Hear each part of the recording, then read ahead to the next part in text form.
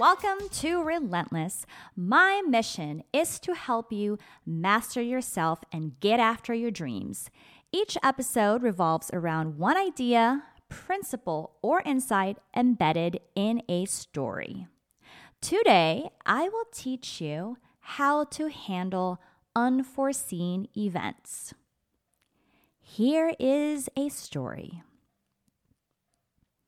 2 weeks ago, the principal at my daughter's school called and told me that my daughter did something she was not supposed to do.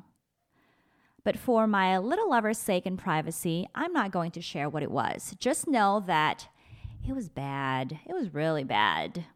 And if it had happened at a different time or circumstances, there would have been some pretty serious consequences.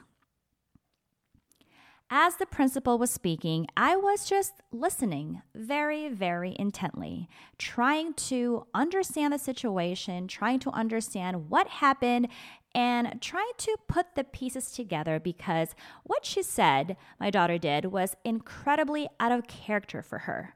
Honestly, I was shocked and a bit confused because it was so unlike my daughter. But I kept calm, composed, and spoke very matter-of-factly. I thanked her for her communication, and the phone call was over.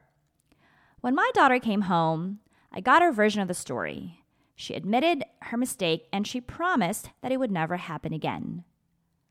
During the conversation, I was calm, composed, and spoke very matter-of-factly. After that, we moved on. In life, there will be a plethora of unforeseen events. A lot of people panic. Their emotions get heightened. Some lose their cool. Some say things that end up hurting people or making the situation worse.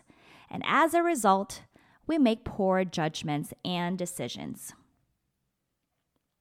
The best way to handle unforeseen events is to deal with them very matter-of-factly. Focus on the situation, focus on the facts, and aim towards a resolution.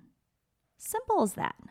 If you can do that, not only will you make fewer mistakes and prevent greater damage, but you will also stay calm and keep your sanity.